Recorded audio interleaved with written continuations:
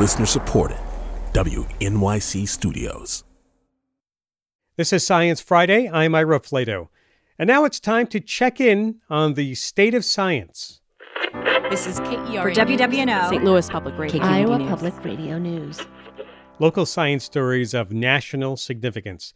The Hamptons, way out on Long Island, are known as an escape for wealthy New Yorkers, but they're also home to the Shinnecock tribal territory. There are about 1,500 Shinnecock left in the U.S. About half live on the territory on Long Island. Generations alive today say a lot needs to happen to rebuild the relationship between the tribe and suburbia and the impact on the environment. That's J.D. Allen, host of the podcast Higher Ground from WSHU Public Radio. The podcast is an exploration of the impacts of climate change and development on Long Island. And it takes a look at what communities there are doing to keep up with their changing environment. 3/4 of their territory could be lost to sea level rise by 2050, and more frequent extreme weather will accelerate that process. This has really been at our front door for a lot longer, I think, than the rest of the population, and so we're really forced to spring into action to mitigate and adapt. One of the stories told in the podcast is that of my guest, Tila Troge, Shinnecock tribal attorney and kelp farmer based on Shinnecock territory on the south shore of Long Island. Thanks so much for joining us. Thank you so much for having me. Nice to have you. Can you begin to paint for us a picture of why the Shinnecock Nation land is so vulnerable to climate change? Sure. So Shinnecock territory is a peninsula. We are surrounded on all sides by water. We have about 900 acres of our ancestral territory remaining.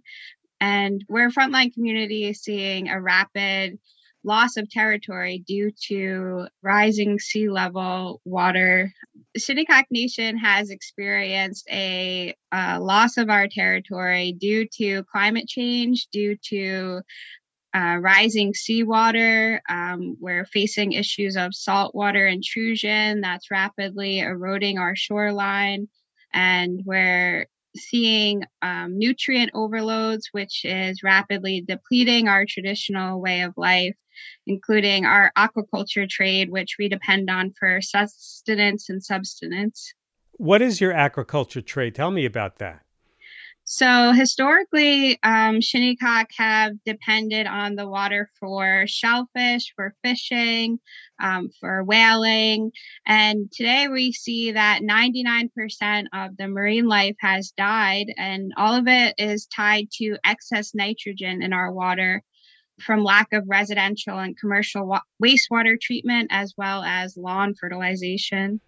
And so what are you doing to combat that? Is there something you can do in that water system? So we are taking the approach of growing sugar kelp, which is a native species that has the ability to extract excess nitrogen as well as carbon from the water. And so we're looking at a situation where we're going to be farming the sugar kelp. And our first season, we're looking to farm 10,000 pounds of sugar kelp, which could remove up to 36 pounds of nitrogen from our water from Shinnecock Bay, which we depend on the most for fish and shellfish, as well as recreate some of the habitat that's been lost to hurricanes and storms such as Superstorm Sandy. So you can make a business out of farming the kelp. But what do you do with the kelp? How do you sell it? So one of the main things that we're looking at doing is turning the kelp into a fertilizer. So historically, the Shinnecock people used kelp as well as fish for fertilization of our crops. And that's one of the first things that we taught the European settlers. We noticed that they were starving. They didn't have any food. So we showed them how to use seaweed to help cultivate their crops. And seaweed is actually also a really good insulator. So we've always used seaweed to insulate our homes. And so that's something else that we taught the European settlers how to do.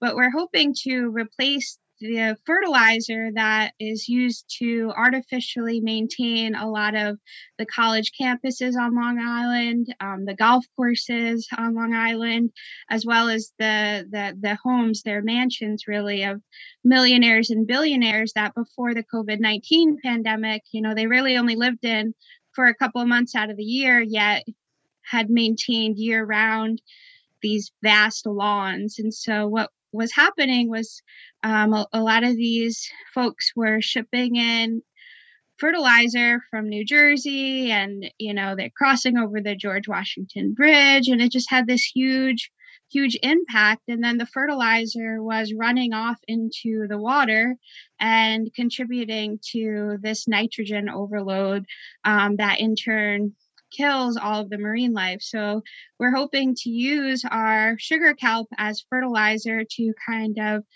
reduce that carbon footprint and locally grown or organic product rather than just a chemical pollutant. So how long do you think it will take for you to see an effect on the nitrogen levels around you? We're hoping that by 2025, we can activate a network of farmers large enough to produce 200 million pounds of seaweed that will sequester 12,350 tons of CO2 and 412.5 tons of nitrogen each year. And that's the rate that we need to go at to really begin to mitigate the problem. I know if I look at the map of Long Island and I see you're on Shinnecock Bay, which leads out right into the Atlantic Ocean, I imagine that the sea level rise, along with the hurricanes that come by every now and then, must devastate and just eat away at the native lands there. It is. It's absolutely devastating to the Shinnecock territory. We've lost a lot of our ancestral land to colonization, to land theft, to the state of New York violating federal laws. But now we're in this crisis where we're seeing our territory and our livable land just be completely lost to the sea. And we have estimates by FEMA that by 2050, up to 3/4 of our territory could be underwater from a combination of storms and rising sea levels. Do you think that the kelp farming can actually hold back the sea a bit? We hope so. We're using it in conjunction with other methods. We recently completed a coastal rehabilitation project where we are utilizing other techniques such as oyster reefs, but we're hoping that by creating these kelp farms, we'll create a habitat where oysters can return back.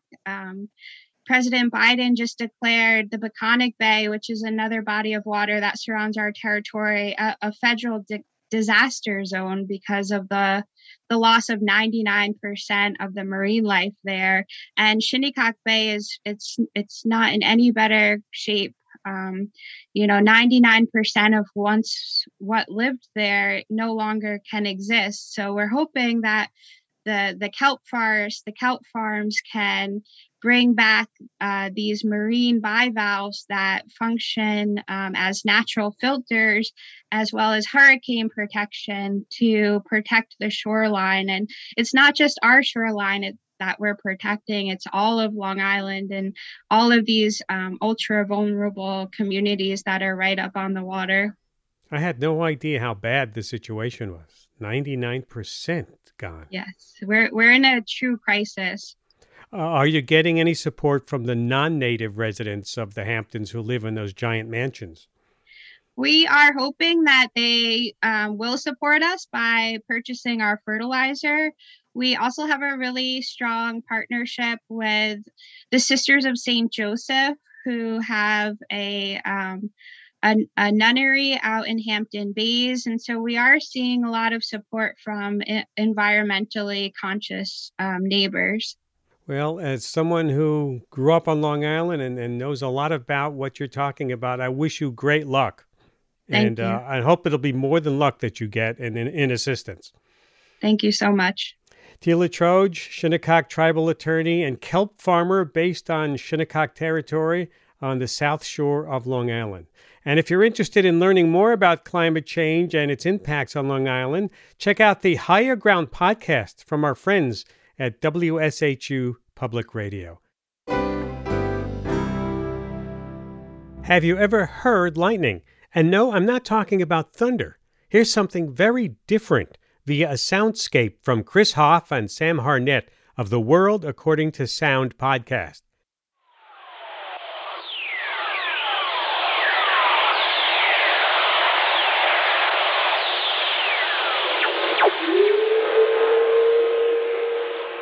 When lightning strikes, it releases electromagnetic radiation that can be picked up by radio operators, who call them earth whistlers.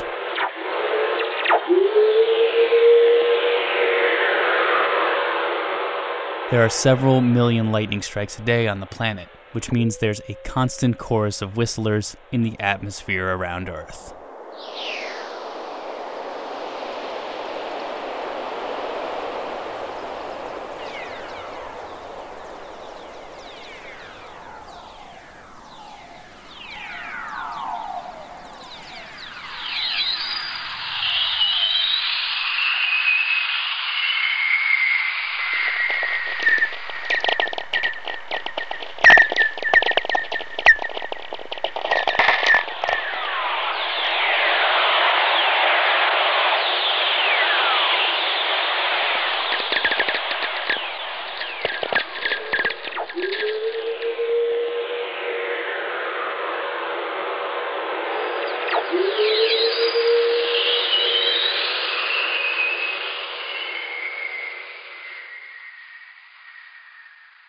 These sounds are part of a communal listening series The World According to Sound is hosting this winter. For information about their 80-minute binaural events, visit theworldacordingtosound.org. After the break, we're going to put on our waders and explore marsh science and why rising seas threaten the wetlands we need. Change is happening faster, and we're preventing or restricting the ability of these ecosystems to change or to adapt. Very important stuff. Stay with us. At Radiolab, we love nothing more than nerding out about science, neuroscience, chemistry. But we do also like to get into other kinds of stories. Stories about policing or politics, country music, hockey, sex, of bugs. Regardless of whether we're looking at science or not science, we bring a rigorous curiosity to get you the answers. And hopefully make you see the world anew. Radiolab, adventures on the edge of what we think we know. Wherever you get your podcasts. This is Science Friday. I'm Ira Flato. It's book club season, and that means book club captain Christy Taylor is here to modulate the medium and shepherd the conversations we've been having about the climate change-centered book Rising, dispatches from the New American Shore by Elizabeth Rush. Hey there, Christy. Hey there, Ira. Okay, what are we going to talk about today? Ira, I have just one word for you, and that's marshes. Marshes, marshes, marshes. Reminds me of that old sitcom, you know what I mean? I have that problem too. But we really need to talk more about marshes, specifically coastal wetlands, just like the ones we heard about in Long Island. In Rising, Elizabeth Rush talks a lot about them, how they collect and sequester carbon, how sea level rise makes them rot and disappear, and how we need them to protect the coast from flooding. You know, anyone who's ever lived through a hurricane has an appreciation already, and I can attest to that. Yeah, for sure. And the thing is, a coastal marsh is also really complex. Here's a short excerpt from the book about a marsh in Rhode Island. It gives you a good idea of how much there actually is to understand about these ecosystems. Elizabeth writes, Jacob's Point, like all tidal marshes, contains 3 distinct zones: low marsh, high marsh, and an upland area at its farthest inland edge. Every day, the low marsh is covered in salt water twice, and also uncovered twice. The high marsh slips beneath the salt only in storms. Along the point's seaward edge, plants and animals have adapted to live with the tides, while upland, the opposite is true. Think of a tidal marsh as, like all wetlands, a transitional region where distinctions blur and the entirely wet world morphs into the almost entirely dry one. Wow, that's a great quote. Great quote. Yeah, it really is. So to wade in, as they say, to marsh science, I grabbed some experts from opposite coasts, Marcelo Ardon, an assistant professor at North Carolina State University, and Letitia Grenier, a scientist with the San Francisco Estuary Institute's Resilient Landscapes program.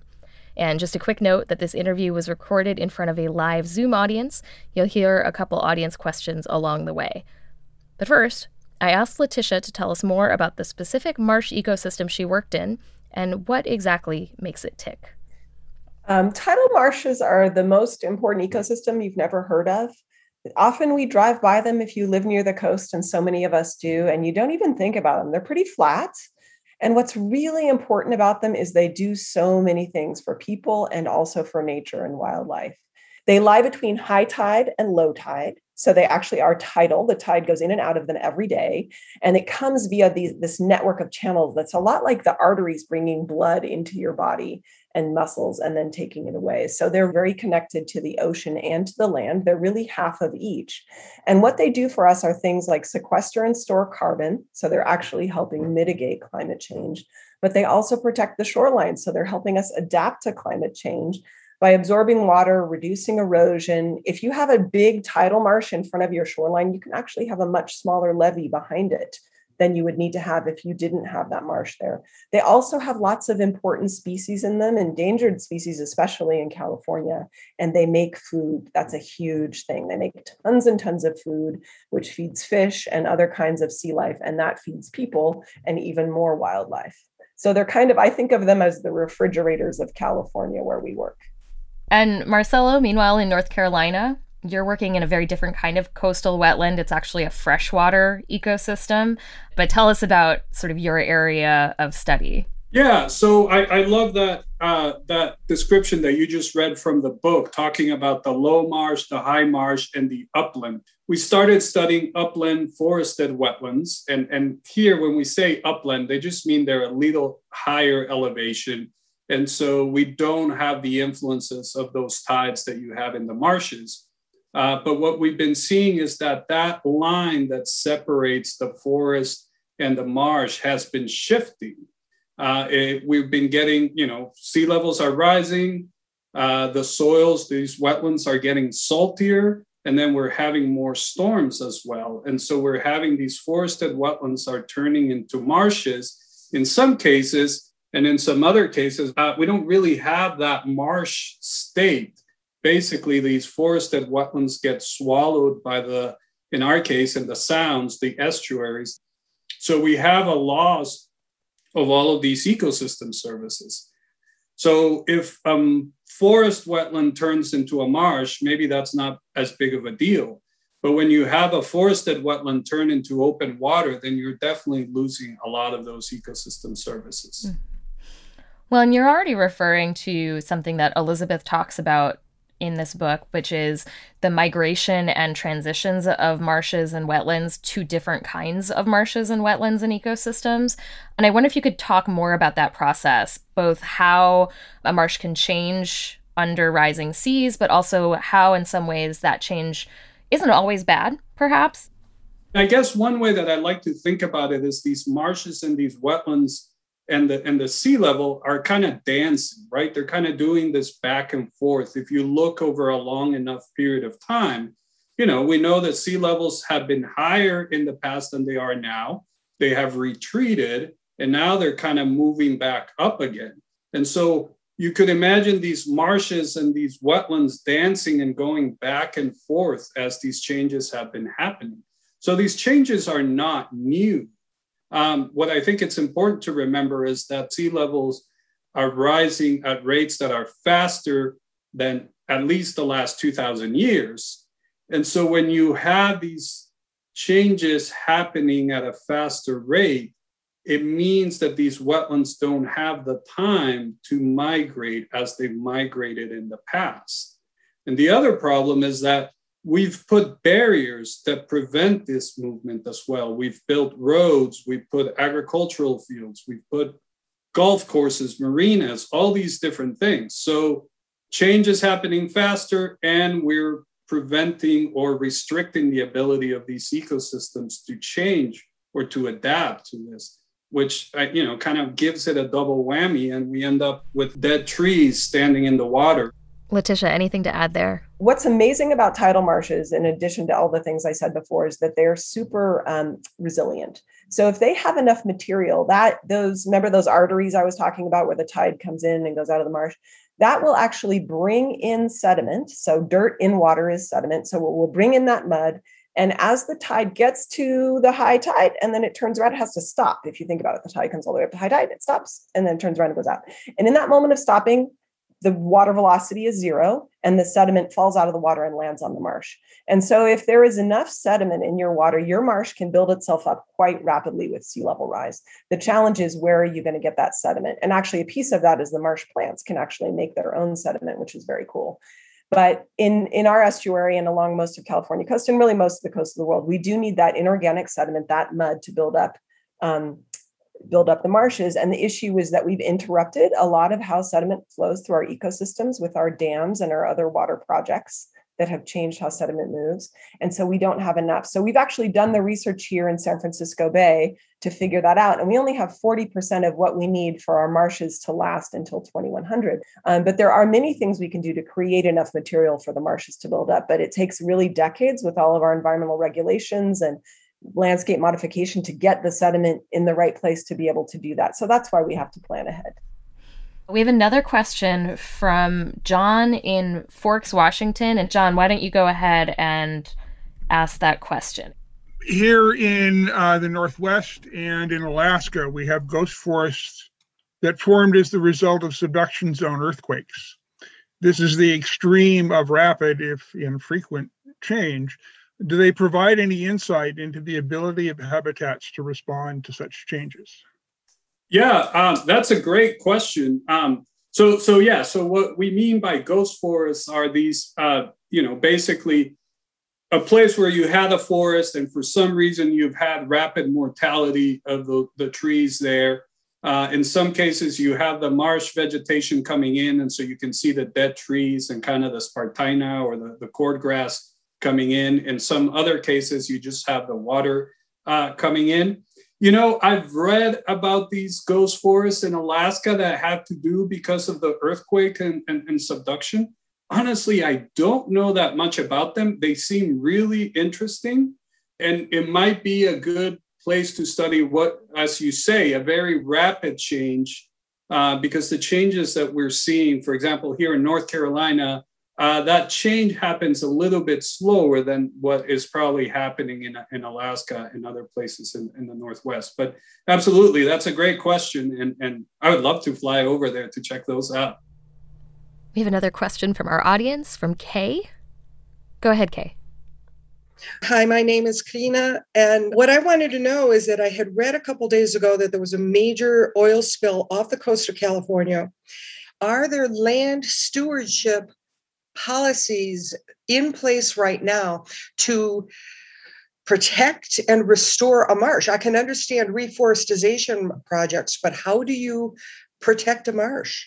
Yeah, great question. There's a lot of activity in California preventing further drilling on the coast for exactly this reason. Despite everybody's best efforts, accidents happen. And the more infrastructure you have out there that's got oil moving around, the more problems you could have. In terms of marsh restoration, it's a pretty historically, it was a pretty easy process. You would go to a place that's at the right elevation and has tide, and you would simply open it up to the tide. Most of these places have been diked for agriculture. And if you open a place that's at that right elevation and the tide comes in, honestly, nature does the rest. It's kind of amazing. The seeds are often there. They get brought by the tide. The sediment builds up. The animals come. We've had wildlife returning to restored marshes in 5 years, endangered species in these marshes very, very quickly. Now, that was the past when sea level wasn't rising so fast. In the future, we're going to have to think about how to bring enough sediment to those marshes to keep them around. Marcelo, there's restoration happening on the East Coast too. How is that going? Is that something where we can see a difference between like the quote original marshes and the restored marshes in terms of how they function?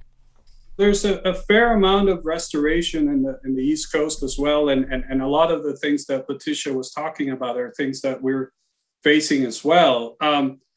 There's been a fair amount of restoration of marshes that have happened in the coast of North Carolina and South Carolina and Georgia. I've been involved in restoration of forested wetlands as well. And again, it's hard to do, but it's definitely not impossible. We've also been working on restoring wetlands that we have here in North Carolina called Poquoson wetlands, which are also forested wetlands. They're peat wetlands. Their soil is very carbon rich. They have been drained. And what we're working on is just raising the water table. So it's relatively minor restoration in that all you're doing is putting water control structures. And by raising the water table, you decrease the greenhouse gas emissions, again, helping to mitigate climate change. So there's definitely lots of opportunities for restoration and lots of benefits that can come from them. Just a quick reminder that this is Science Friday from WNYC Studios. We were talking earlier about how marshes can adapt and migrate as long as there are no barriers in the way of them moving. Listener Rebecca has a question, though, about those barriers. Go ahead, Rebecca. Hi, I was wondering, is there at least a conversation about dismantling some of these? Is it happening or is it even being contemplated? That's a good question. I think there are areas that are being improved. So in a lot of cases where you've got a man-made barrier, it's eroding or falling apart, or it needs improvement. And usually what's behind it, people aren't ready to let it go yet. So certainly we've gotten rid of barriers when it's time to restore the wetland behind that and turn it into tidal marsh, then we might take down that levee entirely. And that's certainly happening. But where there's a Walmart parking lot behind it, and certainly if there's a neighborhood or a road or the footing to a bridge or a sewage treatment plant or Google, those are all things that are right behind the levees in San Francisco Bay. People aren't ready to have that be a more natural space. So what we can do, though, is replace that with what we call hybrid structures. Instead of all gray, they're green gray. And so they may have like it's maybe a levee with like a very shallow slope, and that slope can have a wetland on it. Sometimes we put treated wastewater to feed that wetland, and the water gets cleaned up, and we've got a wetland that's supporting wildlife and sequestering carbon. So there's these new ideas about how we can make these sort of hybrid measures around the shoreline. There is quite a lot of talk about managed retreat, which is people actually moving back away from sea level rise. And there is one instance of that happening in San Francisco where they're having really intense erosion around a piece of the water treatment system, and they're actually going to move everything back and let nature take its course and change the shoreline in that area. That's pretty rare. There's a little bit of that's happened in Louisiana, where there's some real extreme examples of wetland loss. And mostly people aren't ready yet to let go of land. On the other hand, I think thinking ahead is really important here. And the way I think of it is we retreat when we restore a wetland, so we know how to do that. Maybe we can start retreating for parking lots and places that people aren't emotionally attached to. And then we could use that space for these really beneficial ecosystems that would really benefit everyone behind them. And then way down the road, we can think about the places that are really harder for us to deal with, because it is very painful to think about moving a neighborhood, for example. So as we wrap up, Letitia, Marcelo, is there anything that you still want from lawmakers, from policy? I think we need to regulate sediment. It's a precious commodity that we're giving away for free. It's not good. And we need to actually be able to regulate that migration space. So the place where the ocean and the wetlands want to go as sea level rises, there's no government regulation of that space. And that's a huge problem because it can be developed. It's actually just as precious as the wetlands themselves at this point. So we do need some legislative change. Yeah, that's a great answer. I think I got to fully agree. A lot of these wetlands in North Carolina are sediment starved. We don't have enough sediment. So that's why our marshes and our forested wetlands aren't keeping up. And we don't have good ways to either regulate or just even think about how these things are changing and how they're likely to change in the coming decades. And so we need better ways to think about it. I don't interact as much with policy, right? I do think there's like a philosophical change of how we think about these systems. It's hard when, the US legislative system has a lot about how to control land. It has less about how to control water. Wetlands are stuck in between. So we need to think more about how do we legislate these systems that are in between and that they're changing. Well, thank you both. That is all the time we have. Letitia Grenier co-directs the Resilient Landscapes program at the San Francisco Estuary Institute, and Marcelo Ardone is associate professor at the College of Natural Resources at North Carolina State University. Thank you both for being here today. Thank you. This was great. Thank you so much. And thanks so much to all of our listeners for coming here today and all of your really amazing questions. We had far too many to actually ask. We would be here for 17 hours if we did. But thank you all so much. I'm Christy Taylor. Thank you, Christy. That really was a terrific story. For the full video of that event or to sign up for one of our upcoming live tapings on Zoom, visit our website, sciencefriday.com/livestream. After the break, Dean Regas has us looking up for meteors, the moon, and more. This is Science Friday. I'm Ira Flato. When you look up into the night sky, you see all of those constellations. And maybe as a child you were taught stories that went with them. Andromeda, chained to a rock, Hercules, slaying a lion. But even as the Greeks and the Romans looked to the stars and told stories about them, so did indigenous people around the world. In North American communities, the stars hold bears and sweat lodges, thunderbirds, and a lot more. And some of those stories are also part of how indigenous people made sense of the world around them. A kind of science separate from, but with some similarities to the study of nature by Europeans. In honor of Indigenous Peoples Day this week, we're replaying the story from 2019, when producer Christy Taylor went to Canada to get the story, starting on the shore of Lake Winnipeg in rural Manitoba. They're coming out. Starting to come out. It's a freezing cold night in Manitoba, and we are waiting for the stars. It's early May, but I'm wearing 3 sweaters, and I'm huddled next to a campfire, listening to a man named Wilfred Buck tell us stories behind constellations that I've never heard of until tonight. And that's called Bagwingizik, the hole in the sky. And the hole in the sky, as they say, is where we come from. Wilfred is Cree, from one of Canada's largest First Nations groups, and he's telling us stories from Indigenous communities across Manitoba. He calls this Teepees and Telescopes. It's a coming together of far-flung Indigenous teachers, community leaders, local youth, and one science reporter from the United States, me. It's a weekend of stories, ceremony, and astronomy. Tell us about Venus. Tell us more about Mars. Wilfred is telling star stories, but also tales of science. Take the peculiar path Mars takes through the night sky, because the Earth orbits the sun faster than Mars does. Passes Mars. And when it does that, it looks like Mars does a circle in the sky, then it continues its journey. Retrograde motion. So they call it Kitan Pompano. It circles back. And another name they have for it is Musa Hatzak. Musa Hatzak. Moose spirit. Because what happens is when a moose is startled, it'll run, and it'll run in a big, huge circle. Then it'll come back, then it'll continue its journey.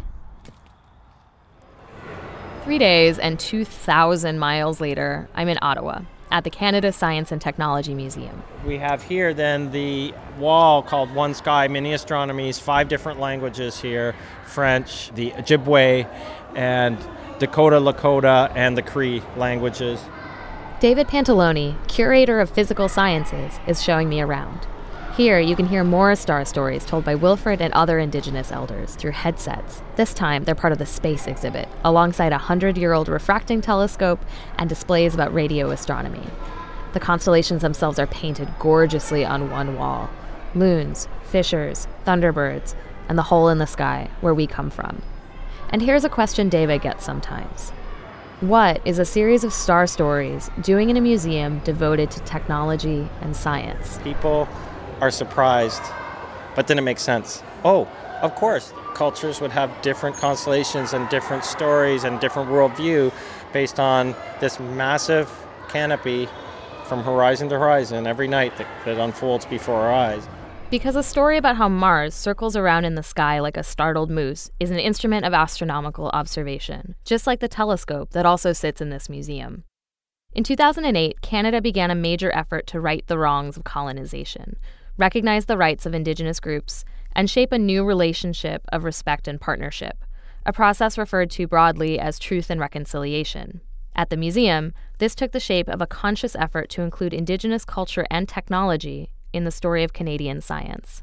So as much as there's this idea that's embedded in the identity of science itself, that science is all rational, science is immune from culture, that's simply not true.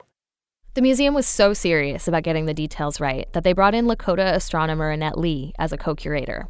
Science itself actually is not separate from culture. It came from culture, and it came from a specific culture, and that's Western European. What Annette means is that our very picture of what science is has been shaped by Western European history and the biases of that culture. But science is also something anyone can do, and Annette says everyone has done it. Just closely observe the world, organize and test what you learn, and transmit it to future generations. That indigenous cultures have done so without test tubes doesn't make them unscientific, she says, just different.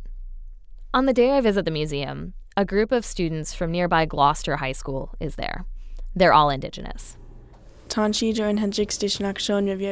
Jordan, a Métis from Red River Nation. I use they, them pronouns because I'm two-spirited. Hi, my name is Jesse. I'm from Northwest Dingle 37, and I'm Bear Clan. At the museum, they explore the constellations as newcomers. They rotate the images of the sky to see the stars overhead on the day and the time they were born. A turtle, a spider, a thunderbird, and a marauding bear named Mista Musqua. One student, Jessie, tells me the stories she's reading on the walls aren't ones she ever learned growing up. I'm 18 and I'm learning this now, and I still don't know anything about it. I feel like I know more about, Greek or Roman, their constellations, than I do my own. Wilfred says Jessie's experience is common. It's actually a direct fallout from the ways in which colonizing Europeans killed indigenous people and weakened their ties to their culture. In more than 14 years of collecting star stories in Manitoba, Wilfred's only found 24. Every visible star in that sky had a name, had a story, had a sacred story attached to it. And due to the historical trauma of our people, we lost anywhere from 75 to 85% of that knowledge. At the museum, none of the students, all 17 and 18 and thinking about the future, thought they wanted to be scientists. And I'm talking about nerds. I'm talking about students who said that they loved learning about botany, medicine, engineering, or even designed whole science curriculums for kids at summer camps. Jessie and her classmates are exactly the kinds of students you would want pursuing STEM degrees. And yet, I don't want to do Western science. I don't have to write everything down all the time because it's the most annoying thing, and I'm not good at writing everything down. I keep it in my head because that's how it's in my blood to do that, you know? In 2012, the Obama administration set a goal of increasing STEM college graduates by 1 million to meet growing need in the next decade. But how do you recruit that many young scientists? And how do you invite everyone, like Jessie, who feels left out? In Canada, David Pantaloni, the museum curator, says broadening the image of science and who does it is a first step. Give credit to more non-Western scientists, both past and present, and look beyond the stereotypes of lab coats, test tubes, and particle accelerators.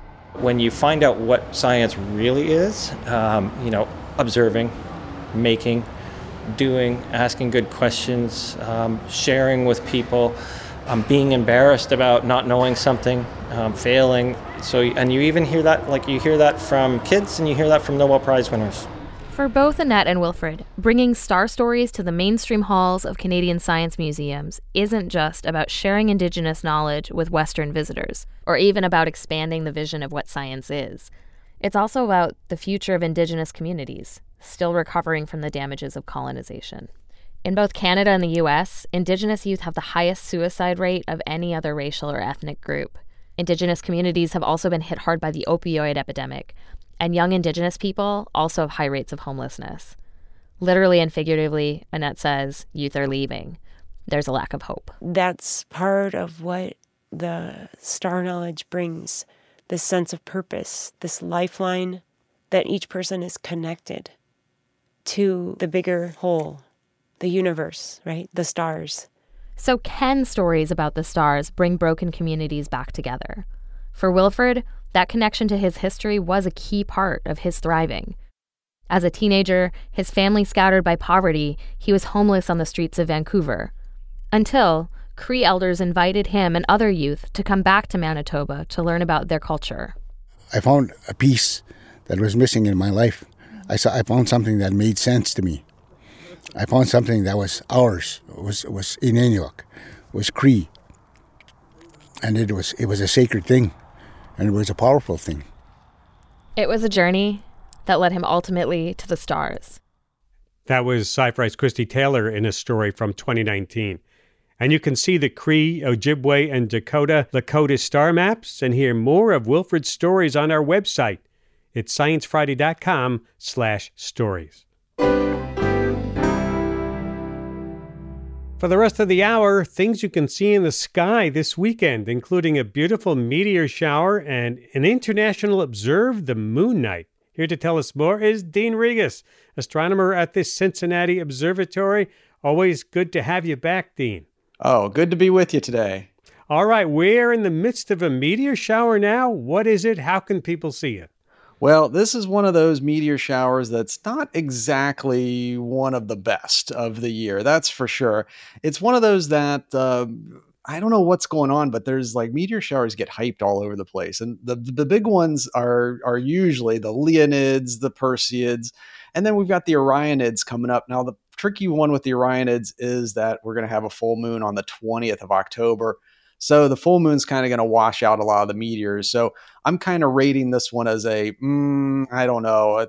I don't know if I'm going to get up and stay up late for this one. But the full moon will be out there on the 20th, which is kind of a nice thing to see. So I'd rate the Orionids so-so on my scale of things to do in the night sky. Well, let's talk about the moon because Saturday is International Observe the Moon Night, right? Oh yes, absolutely. And this is this worldwide event. It's basically an education event all around the world. People will be setting up telescopes in public places. So you might be out walking around on Saturday night and you might see a telescope set up there. And people are given free views of the moon. And this is something that, boy, I've done so many years. It is so fun to just set up a telescope in the darndest places where people aren't expecting, and they have such great reactions to seeing the moon in a telescope. It's really inspiring to people. And when you can see the light go through the telescope, hit their eyeballs, and they just light up. It really is like the moon hits your eye like a big pizza pie, and they like it. So it's this great event that they do all around the world. So check the website for International Observe the Moon Night and see if there's a viewing spot near you. Sing it, Dean. Oh, you don't want to hear that. It's an old Perry Como song. Is this a good time? Is the moon in a good phase to observe it? Absolutely, because you don't want to look at the moon when it's a full moon. That's too much in a telescope. In fact, you can kind of get like temporarily blinded from that. It's you look at it, you're like, whoa. So you don't want to look at a full moon in a telescope. It is best when it's halfway lit up or close to first quarter. And so it's going to be a little past first quarter on Saturday, but that's when you can look along the edge of the moon called the terminator. That's where the light meets the dark. And that's where you can see all these great craters, mountains, valleys, and you get that real feel for the texture of the moon. Well, I'm gonna get my telescope out on Saturday night. Make sure it's a dark spot if you can, right? The best way to observe it. Absolutely. Yeah, the darker the better, but it's one of those things that the moon is so bright that even viewing the city is pretty awesome. And most people have never looked through a telescope before, and just having that experience is awesome. Plus, there's some side shows. Jupiter and Saturn are up in the sky right now, too, which look awesome in a telescope as well. This is Science Friday from WNYC Studios. Let's look ahead to next month because there's another lunar event in store, right? Oh, yes. This is one on my list. A lunar eclipse is happening on the morning of November 19th. It'll be visible all across the United States from coast to coast, and it is going to be almost a total lunar eclipse. And so I know this is going to be kind of out there that it's like, oh, it'll be a partial lunar eclipse. And when you have a total one, it starts to turn those eerie colors, the orange and red, and there it gets that nickname of the blood moon. And so this one's not going to be quite 100%, but it's going to be pretty darn close. And so I'm expecting it to turn a little shade of gray and maybe a little rosy colored. So it should be a fun event. Starting in, depends on what part of the country you're in. For the East Coast, it's after midnight. For the West Coast, it starts just before midnight. Wow, and it's a good time to get the telescope out then also, I'm sure. Yeah, that's a good one to watch. And it's one of those things where you just kind of kick back and watch, and it's not real fast. So it takes a couple of hours to go through all the different phases of it. I really like seeing it when it starts. It just starts right on time, and then hang out as long as you can and watch it change colors. I know you've always been a big believer in amateur astronomy, but can regular people really make scientific contributions? Oh, absolutely. And we've been seeing this a lot lately. We just had another amateur astronomer document something running into Jupiter. So this is a meteor, asteroid, comet, something like that ran into Jupiter. And this is something that amateurs do a lot. They can monitor the planets pretty well compared to even the professionals. And just recently was the story that I read about was an 8-year-old girl in Brazil is now the proud discoverer of 18 asteroids. So at 8 years old, with 18 discoveries. And boy, that makes me feel like, what am I doing with my life? I haven't discovered one, and she's already up 18 on me. And now I hear there are rumors abounding that you will be the astronomer in residence at the Grand Canyon. Really? Yes, Wow. I am so excited. This is a program that they just started to kind of highlight the dark skies, and the national parks are really trying to make this effort to get people out there to do some stargazing. And so I'll be the second astronomer in residence, which means I get to live at the Grand Canyon right on the rim for a month and show people views of the stars, the planets, and more. So I'll be bringing some telescopes. I'll set up right there and do education programs and Facebook Lives and videos, and I'll be there for the lunar eclipse too. So people can tune in as I hopefully have clear skies there in view. And then I'm going to even do some education, some programs down in the canyon at Phantom Ranch. So I got to get in some shape, Ira, and be able to climb down there and, more importantly, climb back up. But I am so excited about this project, and the parks are really, just to be able to live at the Grand Canyon for a month is awesome. And the parks are really going out of their way to make the dark skies better for the public. And people can come out and say hello to you, right? All your Absolutely, listeners. yeah. Just say, I heard you on Science Friday. I heard you're going to be over at the Grand Canyon. Just stop on there. I'll be at the South Rim. And pretty much any clear night, just look for the guy with the glasses by the edge of the canyon with a telescope. Huffing and puffing his way up and down. Hopefully I get back up. That's the down part I think I hear is easy. But anybody have some advice on Midwest training to go to the Grand Canyon? I need some help. Well, Dean, we wish you all that great luck there. And thank you for all this great advice, and good luck at the Grand Canyon. Oh, thank you guys. And everybody out there, keep looking up. Dean Regas, astronomer at the Cincinnati Observatory. And that's about all the time we have for this week. If you missed any part of the program or you would like to hear it again, yes, subscribe to our podcasts, or now you can ask your smart speaker to play Science Friday. And please say hello to us on social media, Facebook, Twitter, Instagram. We'd like to hear from you, even email. The address is scifry@sciencefriday.com. Send feedback. Tell us what you'd like us to cover. Have a great weekend. We'll see you next week. I'm Ira Flato.